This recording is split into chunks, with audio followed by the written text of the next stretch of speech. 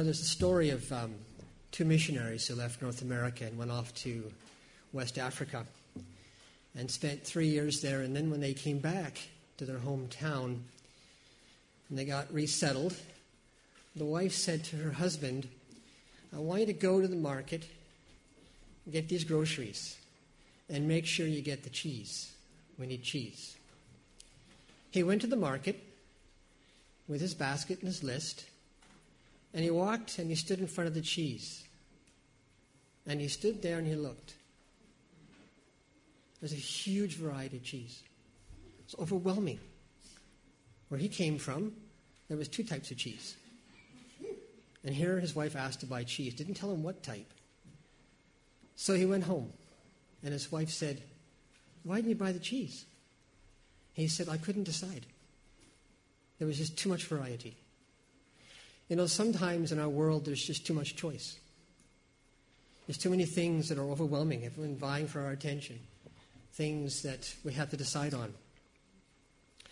In your family, who makes the decisions?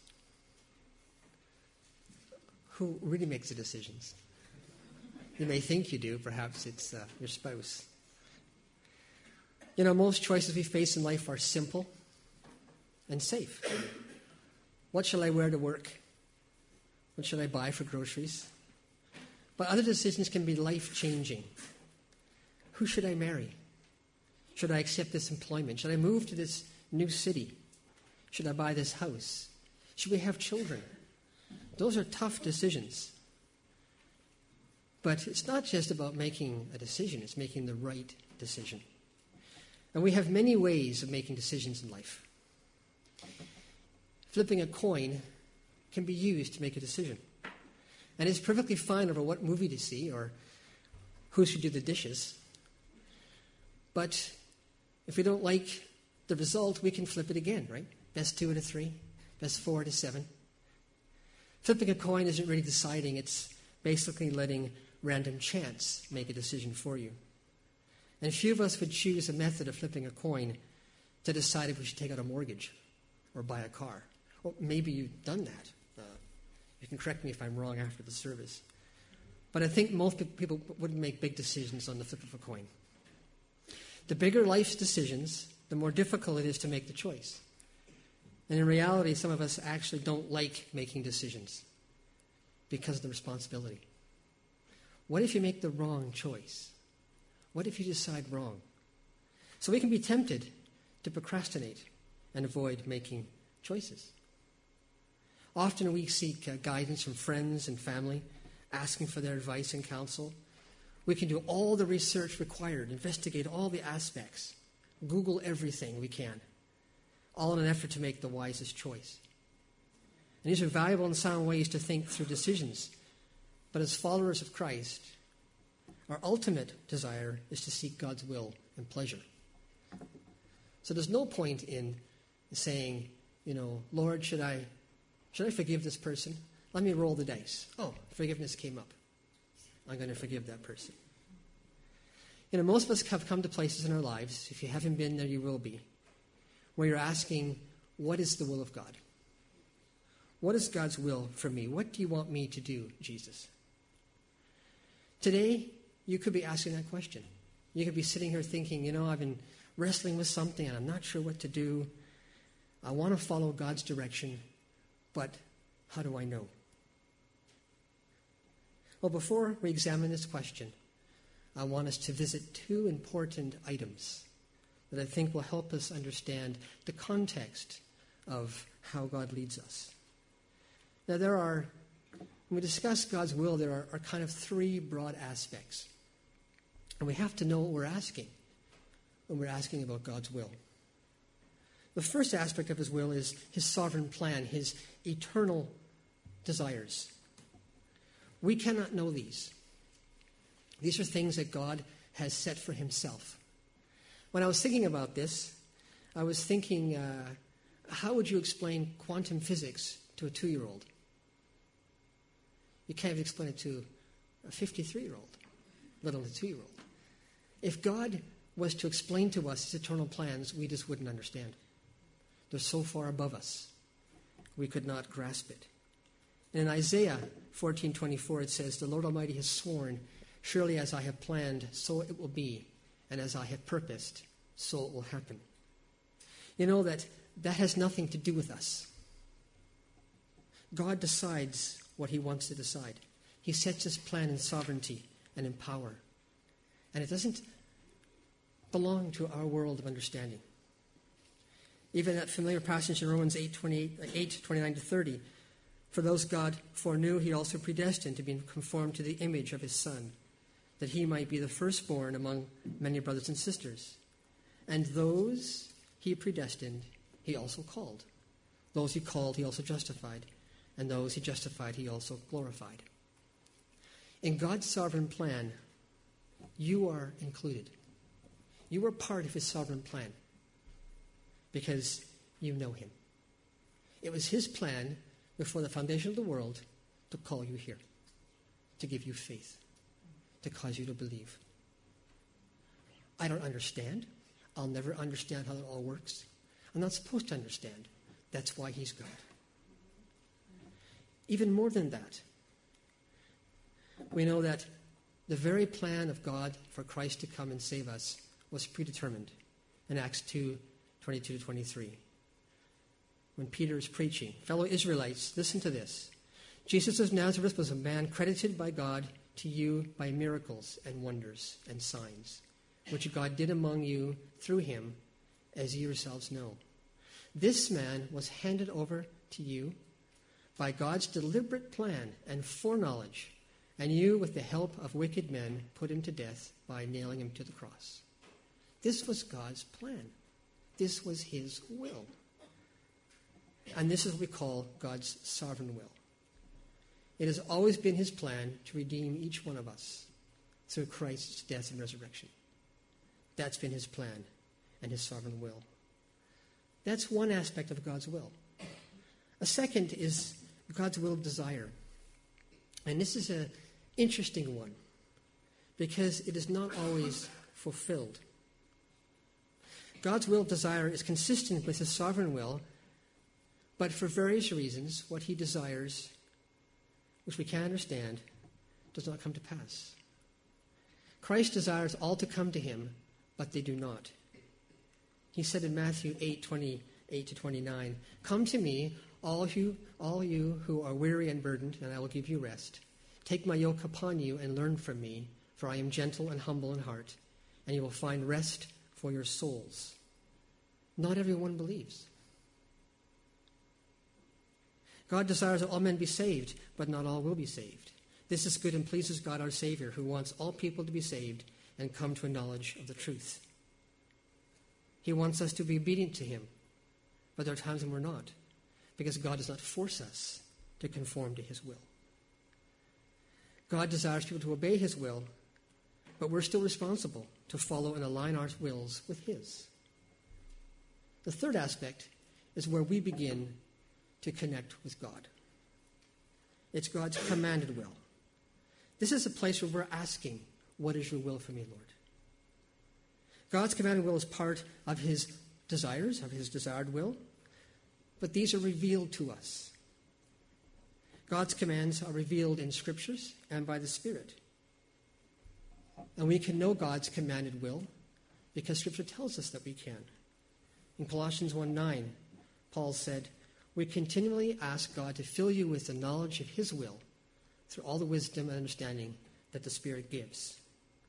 To be filled is to be like a cup of water, filled up with his will, to know it in our hearts. That's what we're able to understand. So this may help to try and put it a little bit better into context. And there's a reason why I'm telling you all this, and we'll get to that in a minute. The big square is God's sovereign will. It's largely unhidden. It's largely hidden. We cannot discern it. It's his sovereign will. This isn't the place where we ask God, "What is your will?" because we don't understand it. God's moral will is revealed in Scripture. This is what he commands us to do. And that little circle at the bottom includes us as we seek God's guidance. And there's also a little part at the bottom where it says personal, individual will of free choice. I don't think it really matters to God what shoe you put on first in the morning or what side of the toast you butter. Those are things that God allows you to choose. There's no right or wrong. But when it comes to his moral will, following his commands, that does matter. And that's what we're seeking when we talk about the discipline of guidance, of learning how to be guided by God. The desire and need for guidance is a constant feature of human life, seen in the Bible. And this leads us to our second element of introduction this morning, and that is how God has guided people in the past. And one aspect, the way he guided, was casting of lots. I'm not talking about him giving the scripture. I'm talking about specific guidance, requests that the scripture does not tell us the answer. What career should I choose? Where should I live? The Bible doesn't tell me that necessarily. I can't go to, chapter and verse and go, you should live in this city for this amount of time. These are areas that God has a will for, but he chooses to reveal it in different ways. We know in the Old Testament that God gave the Israelites a thing called the Urim and Thummim, basically two lots, two dice, that sat over the breastplate of the ephod that the high priest had. Also put the Urim and the Thummim in the breastpiece, so that they may be over Aaron's heart whenever he enters the presence of the Lord. Thus Aaron will always bear the means of making decisions for the Israelites over his heart before the Lord. So for some reason at that time God provided lots that they would cast and see what God wanted. Even unbelievers cast lots. If you remember the story of Jonah, when the ship was in the storm and sinking, what did the unbelieving soldiers do? They flipped a coin to see who was going to die. Then the sailors said to each other, "Come, let us cast lots to find out who is responsible for this calamity." They cast lots, and the lot fell on Jonah. That was God's will. Jonah was the one who was the reason for the problem. And these were unbelievers. Unbelievers even stood before the cross of Christ and cast lots. When they had crucified him, they divided up his clothes by casting lots. As Jesus, our Savior, hung and died on the cross, these soldiers threw some dice to see who would get his robe. That was the way they were going to decide, because they couldn't decide amongst themselves. And even in the book of Acts, the apostles gathered and decided who would take Judas's place among the 12. So they nominated two men, Joseph called Barsabbas, also known as Justus, and Matthias. Then they prayed, "Lord, you know everyone's heart. Show us which of these two you have chosen to take over this apostolic ministry, which Judas left to go where he belongs." Then they cast lots, and the lot fell to Matthias. And so he was added to 11 disciples. As far as I can tell, this is the last time lots are cast. It's the last time that God had them cast lots to make a decision. What happened between Acts 1 and in Acts 2? God's Spirit came. There's a better way to make decisions. And in fact, it's a way that's also throughout the Old Testament. It's hearing God's voice. The prophet Samuel heard God's voice when he chose the kings of Israel, both Saul and David. In 1 Samuel 16, just the first 4 verses, the Lord said to Samuel, he didn't say cast dice. He said to him, "How long will you mourn for Saul, since I have rejected him as being king over Israel? Fill your horn with oil and be on your way. I am sending you to Jesse of Bethlehem. I have chosen one of his sons to be your king." He didn't say which son. He just said, "Go and obey me, and I will show you what to do." So we see that the Holy Spirit, even in the Old Testament, was given temporarily to prophets and kings. And he put in their hearts and minds the decisions that they would need to make, so they wouldn't have to cast lots and dice. It comes through relationship. Guidance, for our purposes, is a process of aligning your will with God's will. So many times we come and we say in seeking guidance, God, what do you want me to do? Tell me what to do. And God is saying, I want you to want what I want. That's my will. So it's a process of aligning our will with God's will as He reveals His desires to us through His Word, through the Holy Spirit, through our obedience, the counsel of godly and mature believers, and through providence, through His divine leadership. And the discipline of that is really the practice. And this takes practice. It takes time to allow God to harmonize your will with His will. And revolves around learning to distinguish between His voice and the voices of others, including your own. This is why this whole series on devotion, praying, fasting, solitude, simplicity, submission, service, giving, and in the coming weeks, confession, worship, and celebration are all interlinked together as a lifestyle, and through which you hear God's voice and you hear His direction. At times, we seek special guidance.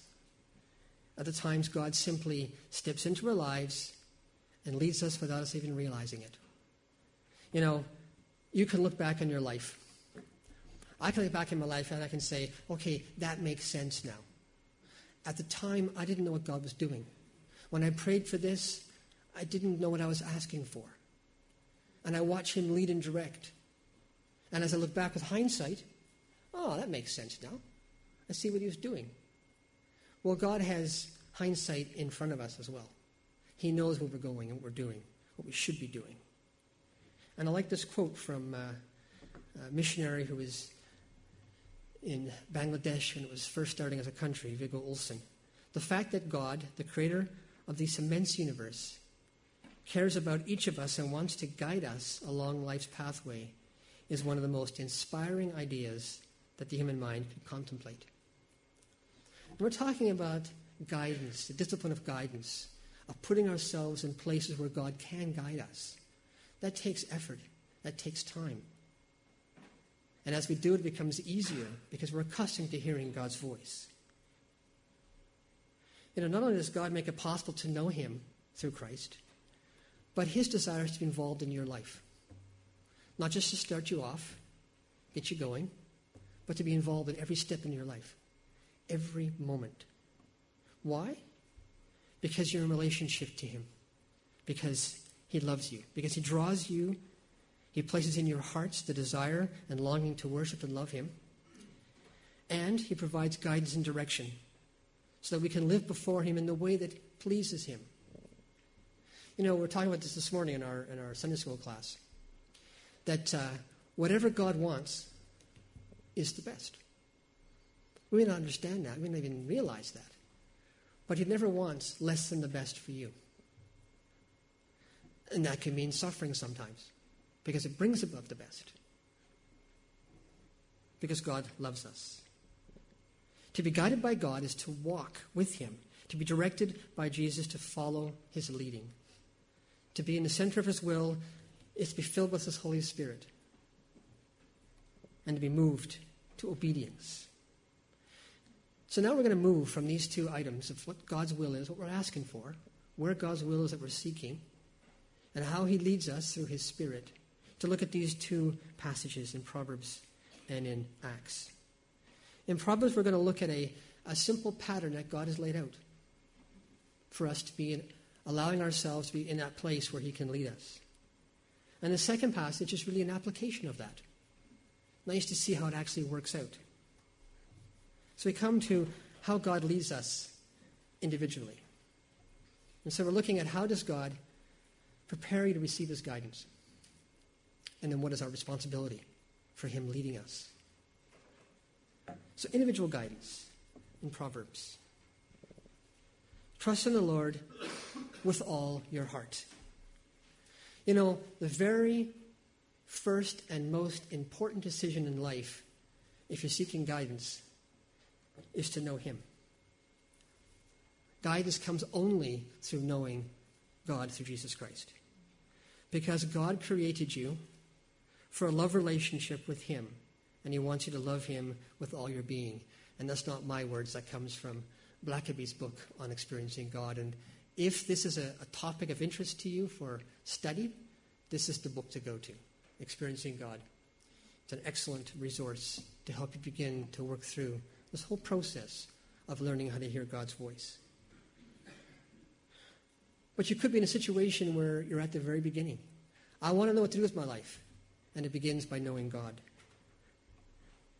Every single person has fallen short of God's glory and has sinned against Him. Eternal life is only a gift from God. We cannot earn it. We may will it. Immortality may be a desire for some, but it is only a gift from God. We cannot achieve it ourselves. And because of Jesus, because His love for us, He went to the cross. Last night I was watching part of the Mel Gibson movie on the crucifixion of Christ.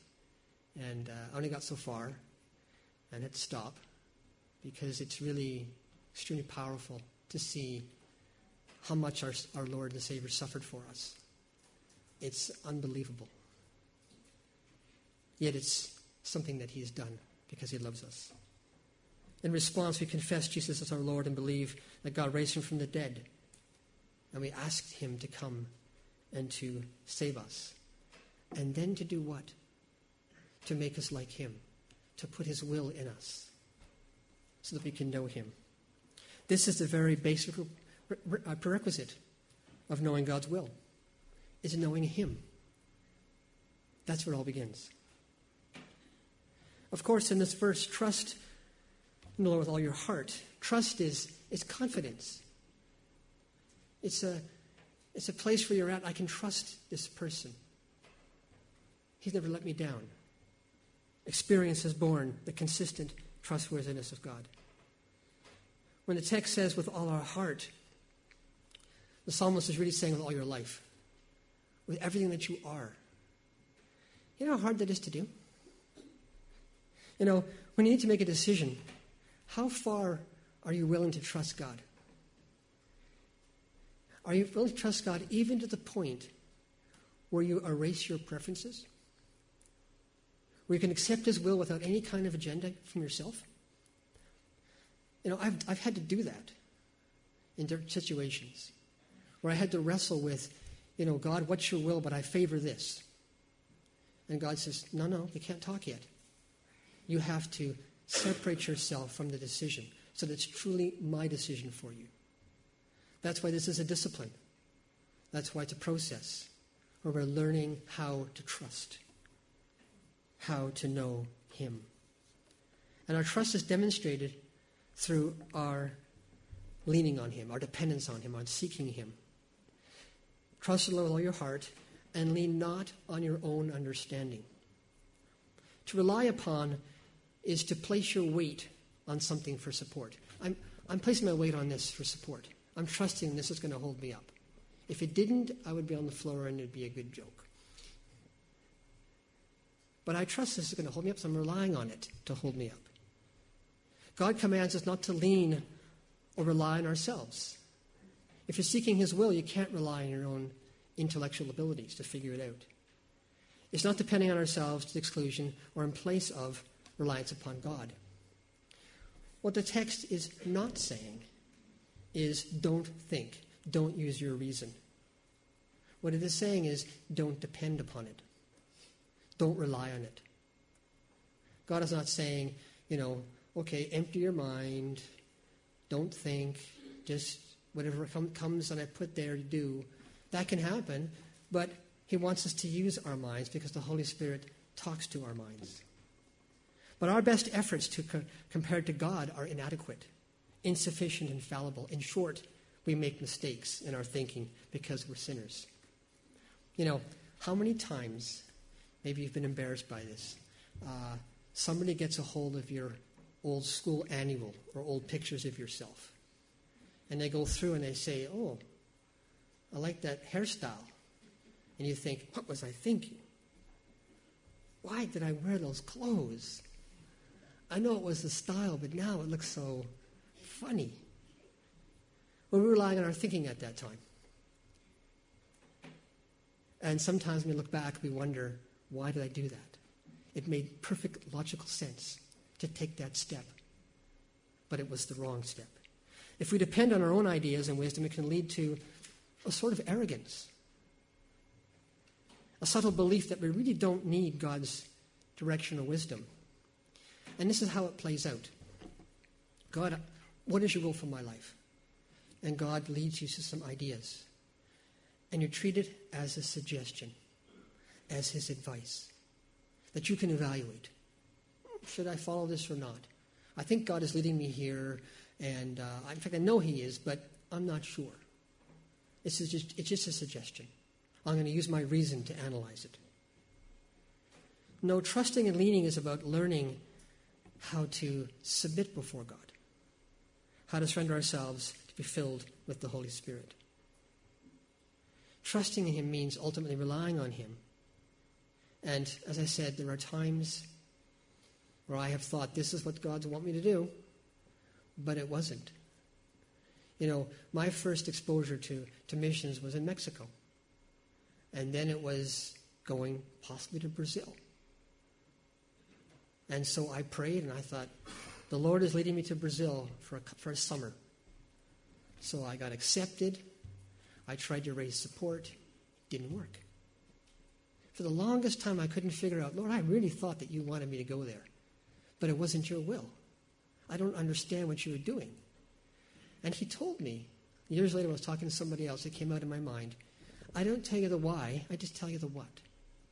You don't need to know my reasons, because I have reasons you couldn't understand. Because it wasn't just about you, it was the people in your life.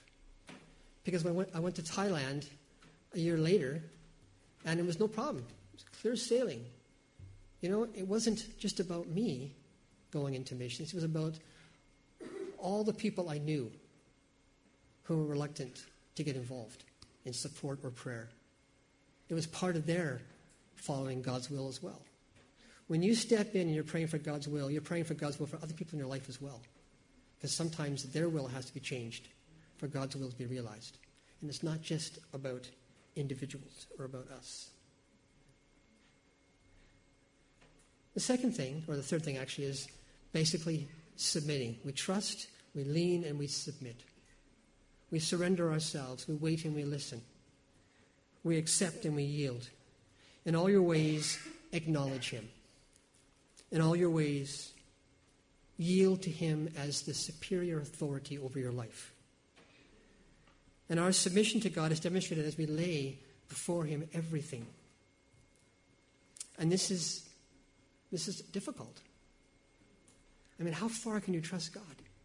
All of us hold something back because we're fearful. And submission means asking, waiting, and listening. You know, would you find it weird if you walked into a restaurant, sat down, and the waiter came over and said, here's your food? What would you do? I didn't ask for that. I didn't order this. Must be a mistake. Oh, no. The waiter says, I know what your will is. And I brought you, you're supposed to eat this now, today. Sometimes we come to God and we do that. We say, God, this is what I want. And God says, no, you don't. You haven't thought about it yet. You haven't prayed through what you're asking. Even Jesus said it to the disciples when I preached 2 weeks ago, and they wanted to become leaders, sitting on thrones beside Jesus. And Jesus said, you don't know what you're asking for. You have no idea what you're asking. And it takes time to sort that through. The last aspect is we follow, we obey. And he will make your path straight. How does God make our path straight? How does he set the path before us? If you're leading somebody and they're not following you, they're not there anymore, they're not following the path you've laid out, then how can they be led unless they follow? Trusting, leaning, and submitting ourselves means to follow him. It really means to obey him. And it's at one step at a time. When God told Samuel, stop mourning over Saul, I have a new king to anoint, go and anoint who I show you, the son of Jesse of Bethlehem. He didn't tell him which son. Take this first step. Fill your horn with oil and go and be prepared for the next step that I will show you.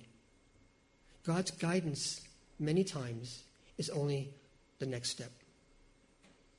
Not 2 steps, but the next step. And that can be hard for us because we want to control. We want security. I want to know where I'm going to go. But it doesn't work that way. He does this one step at a time. The daily practice of these 4 elements, trusting, leaning, submitting, and following, is the discipline of guidance. Doing this. Daily sitting before God saying, God, I trust you. I'm depending on you today. I'm submitting before you for your will, whatever that may be. And then whatever you show, whatever you bring to me, I will walk in that. Now, I've been talking about Proverbs 3, 5, and 6 as a process through which God reveals his will to us. But God also leads us in community, as a church, as a group of believers. We do not live separate lives. We're all interconnected. And as we apply the lessons from Proverbs as a community, as a church, God will direct us as a body of believers. We often think of God's will as a personal, individual thing, but it's also a corporate guidance that he gives us as it brings honor and glory to him. This is where we come to the book of Acts as an application for today. Let's look and see how the early church practiced trusting, leaning, submitting, and following.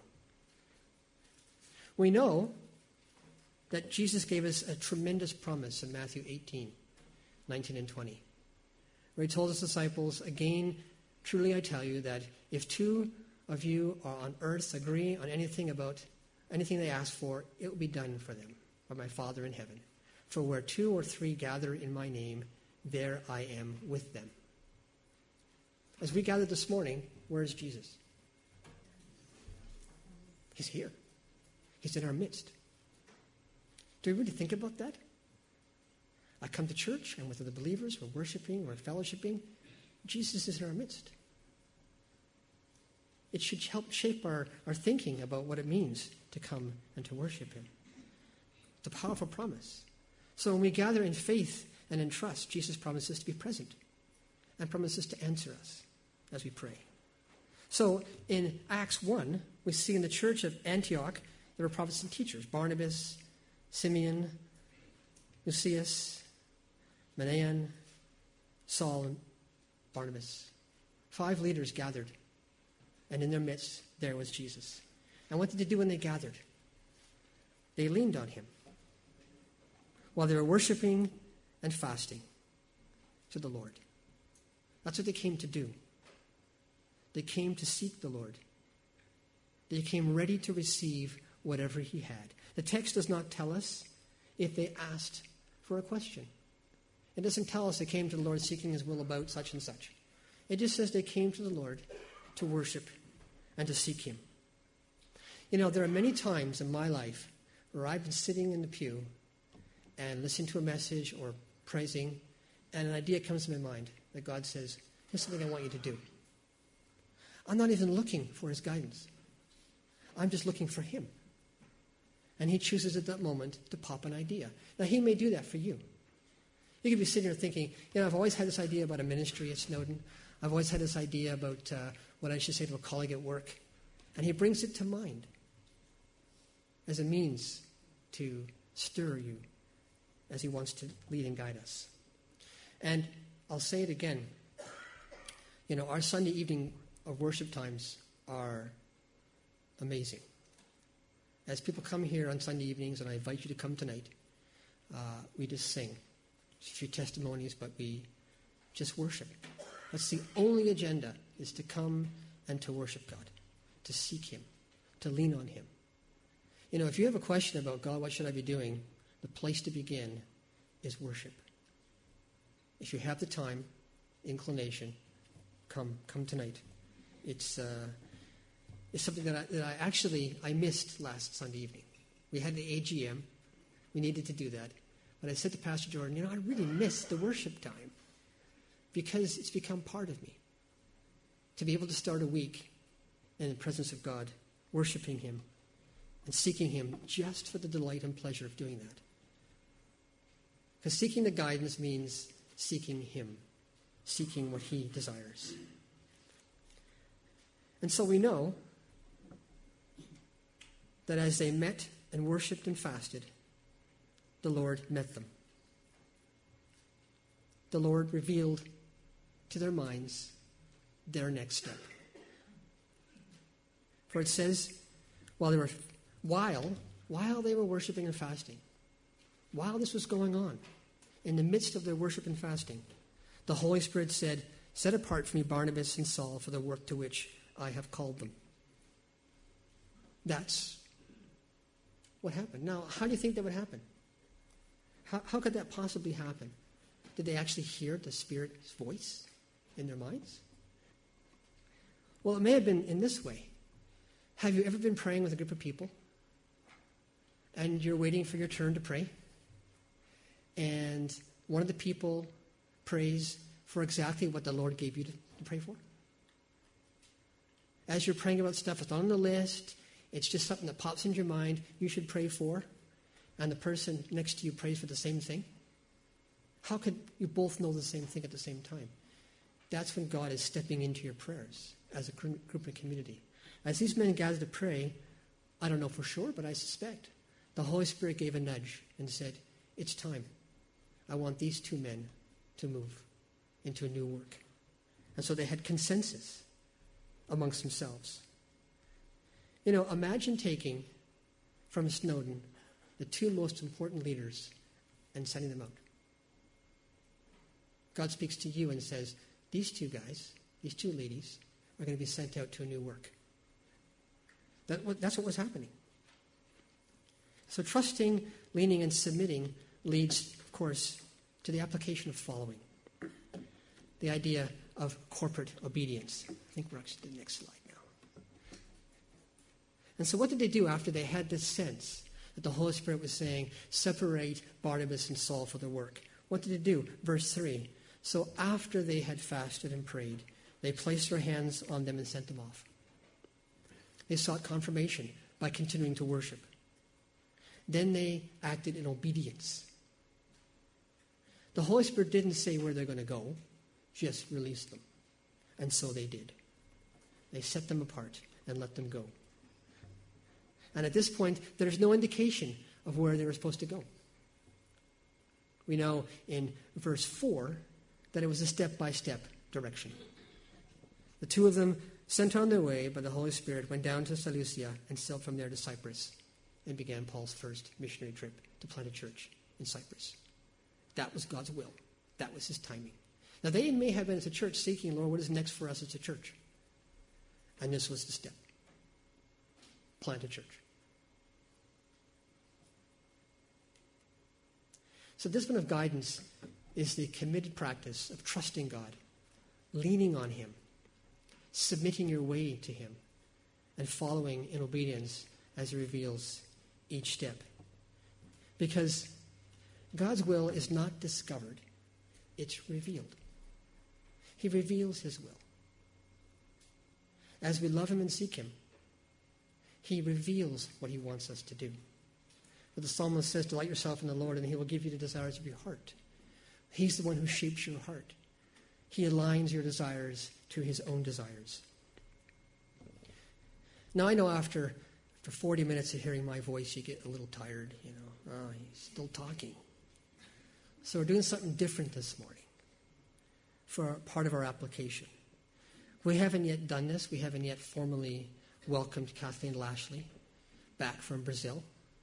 Some of you don't even know who she is because you arrived here after or when she had left. So I want to invite Kathleen to come up. And I asked her to give a short testimony on how God guided her. How did you know you were supposed to leave and go to the mission field? I've even, at your help, made a nice picture for you so people will know who you are. Well, bom dia, igreja. It's good morning, church. Warm greetings from my colleagues in Brazil. And they send their thank you for your support and your prayers and financial support in the ministry that I've been so privileged to be serving in Brazil. And just hearing what Charles has been saying for the last half an hour, 40 minutes, it's really hard to kind of condense exactly how did I get to Brazil. Many of you do know me, and I've been coming to this church all my life. But how the journey kind of more specifically started leading that way, it's been a process of really perhaps just over 20 years. And like we've been hearing, I too had the question, what does God want me to do with my life?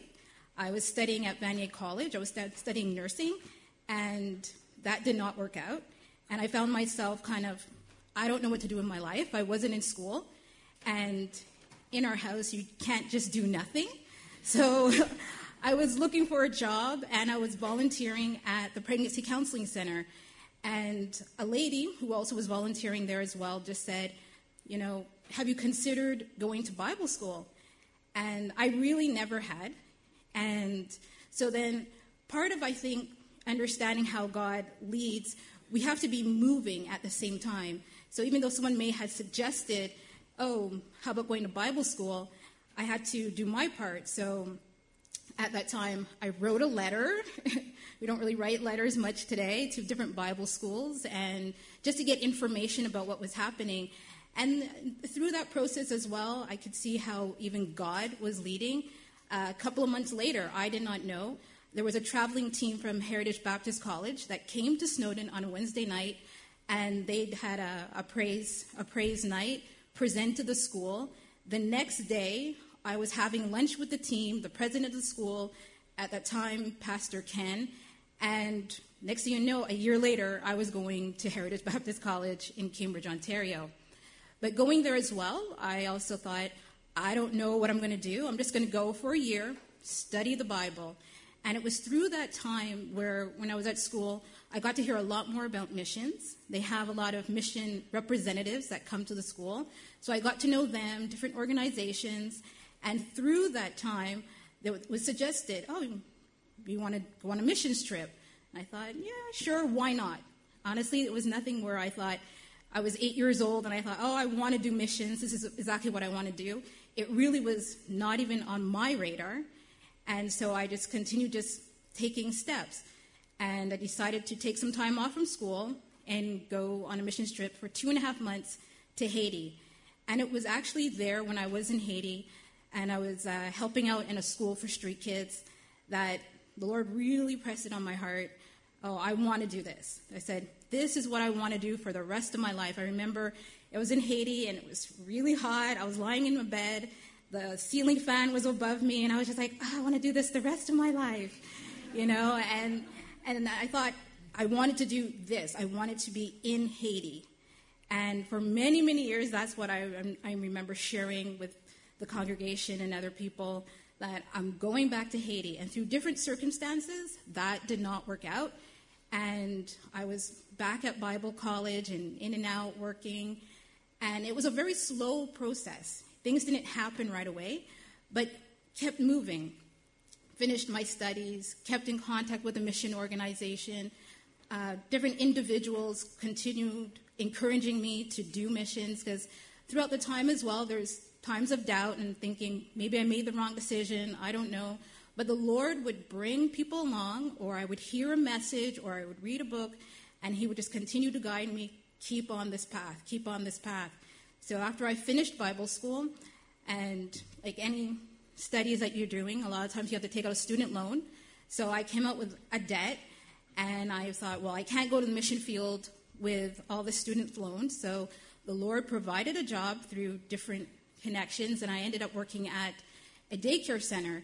And I spent my time there, paid off my student loans, and then it was like, okay, let's go to the field. And I still didn't know specifically where I was to go. And just through different connections with people, and I tried different fields, went to Ecuador, thought about going to Mexico. I just always kept it open. And the Lord just kept showing and leading. Just wait. And I just kept on the path. And then it was just suggested by someone in the mission I'm with, Crossworld, that why not check out Brazil?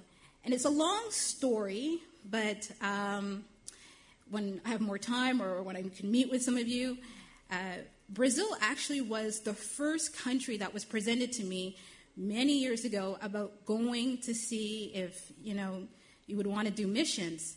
And so many years later, maybe 10 years later, it came back again to going to see Brazil. So I believe it was in 2006. I went to Brazil just for 2 weeks, and once again, I had the same feeling in my heart that I want to do this the rest of my life. And even when I was in Haiti, I remember like the prophet Isaiah saying, "Here I am, Lord, send me." And it's having, I believe, a willing heart and just being able to trust even in the uncertainties. And I remember when I was getting closer to the time to go, and then you have to raise support. And for those of you that are, as a church, you support, and individuals are supporting other missionaries, it's a daunting task. Many people say, well, I don't want to be a missionary because I don't want to have to raise support. I don't want to have to ask for money. And there are many books about it, and in our mission, they send us to a seminar. And I went to a seminar on fundraising. And one of the challenges that they gave was, if you really want to get to the field sooner than later, why not quit your job and start raising support full time, like really going out there, meeting with individuals, talking to churches. And that was a really big challenge. And that was something that lean not on your own understanding, didn't make sense. I had a job, I needed a job until I left. That was always my mentality. And then I was actually challenged with this, and it was pressed on my heart. Perhaps that is what I need to do. And by faith and just really trusting the Lord, I quit my job after a few months and then started the process of raising support. And within a year, I was in Brazil. So there was a lot of things happening. There's a lot of details to this juicy story that you all need to hear. But this is really what God has been doing, and He has been moving. It really isn't nothing I wanted to do. Like I said, I really had no idea to do missions, didn't really want to. I didn't think about it. It's not anything I didn't like, but I didn't think it was something I was going to do. And the Lord just showed me and put it on my heart. And I know there's many messages I've heard here in this church, books I've read, people. The Lord uses a lot of different ways to guide you, but you just need to keep on that path. And the foundation to that, I really do believe, is really sticking in the Word and through prayer. And then He's going to just bring other avenues. He tells us that we are His sheep. So if we are His sheep, you got to know the voice of the shepherd. So like Charles has been saying this morning, you got to get to know God. So if you want to know what He wants for you, get to know Him first, and then other things will follow. So in a journey of maybe almost 20 years, this is the result. I didn't know I would be teaching preschool either. I did not go to Brazil to do that. But the training that I received, working in the daycare, a job that I didn't think I was going to be doing, happened. And then God used those skills so that I was able to teach in the preschool. And I left the preschool, and the lady on this side, Elena, she actually has taken over what I've been doing. And so she's running it. The Nationals are running the preschool, which is an answer to prayer. And once again, I'm put in the situation of, okay, Lord, what am I going to do? I don't know the specifics of when I go back, what that's going to look like. I could go back to preschool, but I would really love to leave it in the hands of the Nationals and just see what the Lord has in store next. So thank you once again for your prayers and support. And I really look forward to getting to know you, and especially the newcomers, and reconnecting with my brothers and sisters that I've known here most of my life. Thank you.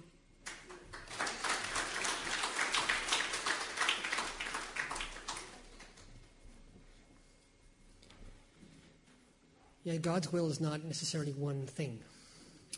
It's a process of how He directs us. Even if you have a decision that you're trying to make, God has a process that He can lead us. So our response, how do we respond to all this personally? I have a question for you. Are you prepared to trust God to align your desires with His will. It's not about seeking His will in the sense of knowing it, but God to change your heart so that you want what He wants for you.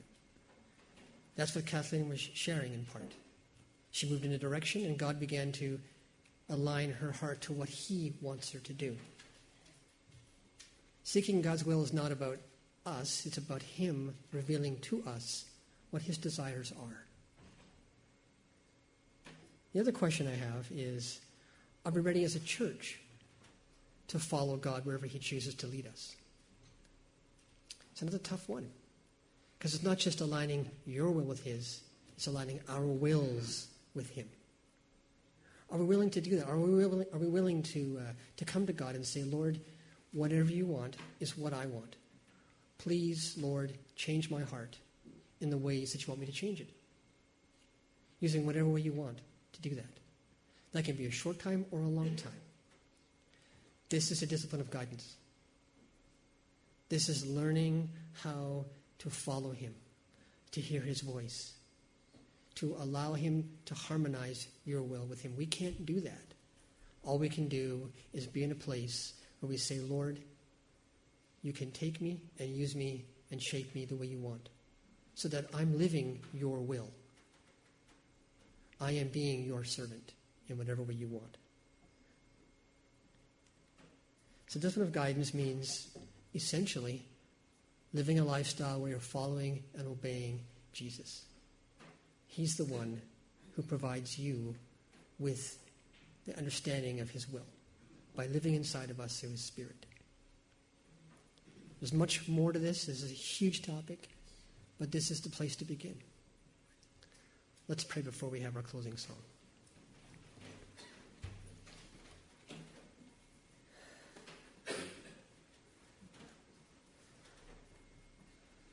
Heavenly Father, you know all things. All of history, of time, the universe, everything is known to you in a complexity that we can't even begin to guess at. We submit ourselves to you, Lord, in you, Jesus. And we seek you, Lord. We seek to know you. And out of that, Father, we know that you guide us. Lord, if there are people here in our midst who are struggling with decisions, I pray, Jesus, that as they surrender themselves to you and seek your presence, that you might reveal to them, Lord, the steps that you want them to take. Lord, please accept our worship and our last song, that it might be to your glory and honor as we seek to worship you.